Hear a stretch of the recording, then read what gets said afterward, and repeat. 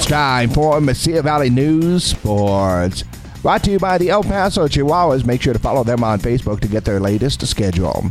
Alvin Kamara may escape suspension this season. ESPN reports the league is expected to take their time with the probe into the New Orleans Saints running back's arrest this year in Nevada.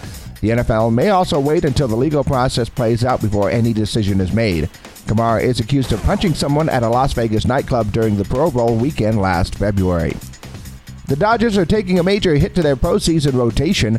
Los Angeles announced right-hander Walker Buehler will undergo season-ending elbow surgery next week. The Dodgers had hoped to have Buehler back in September after he suffered a flexor strain in June. Instead, the 28-year-old will have his season cut short after he started only 12 games and posted a 4.02 ERA.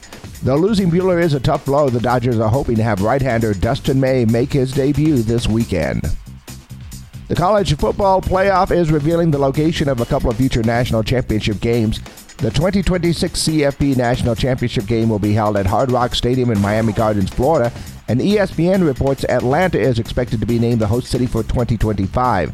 The sites were selected by the CFP's management committee, which is comprised of 10 FBS commissioners and Notre Dame athletic director Jack Swarbrick. This year's national title game will be held at SoFi Stadium in Inglewood, followed by NRG Stadium in Houston for the 2024 National Championship. And the El Paso Chihuahuas will begin a road series against Round Rock tonight. The Chihuahuas are 61-49 on the season and an even 27-27 record on the road. First pitch is set for just after 6 in Round Rock. For Mesilla Valley News Sports, I'm Gino Aragon.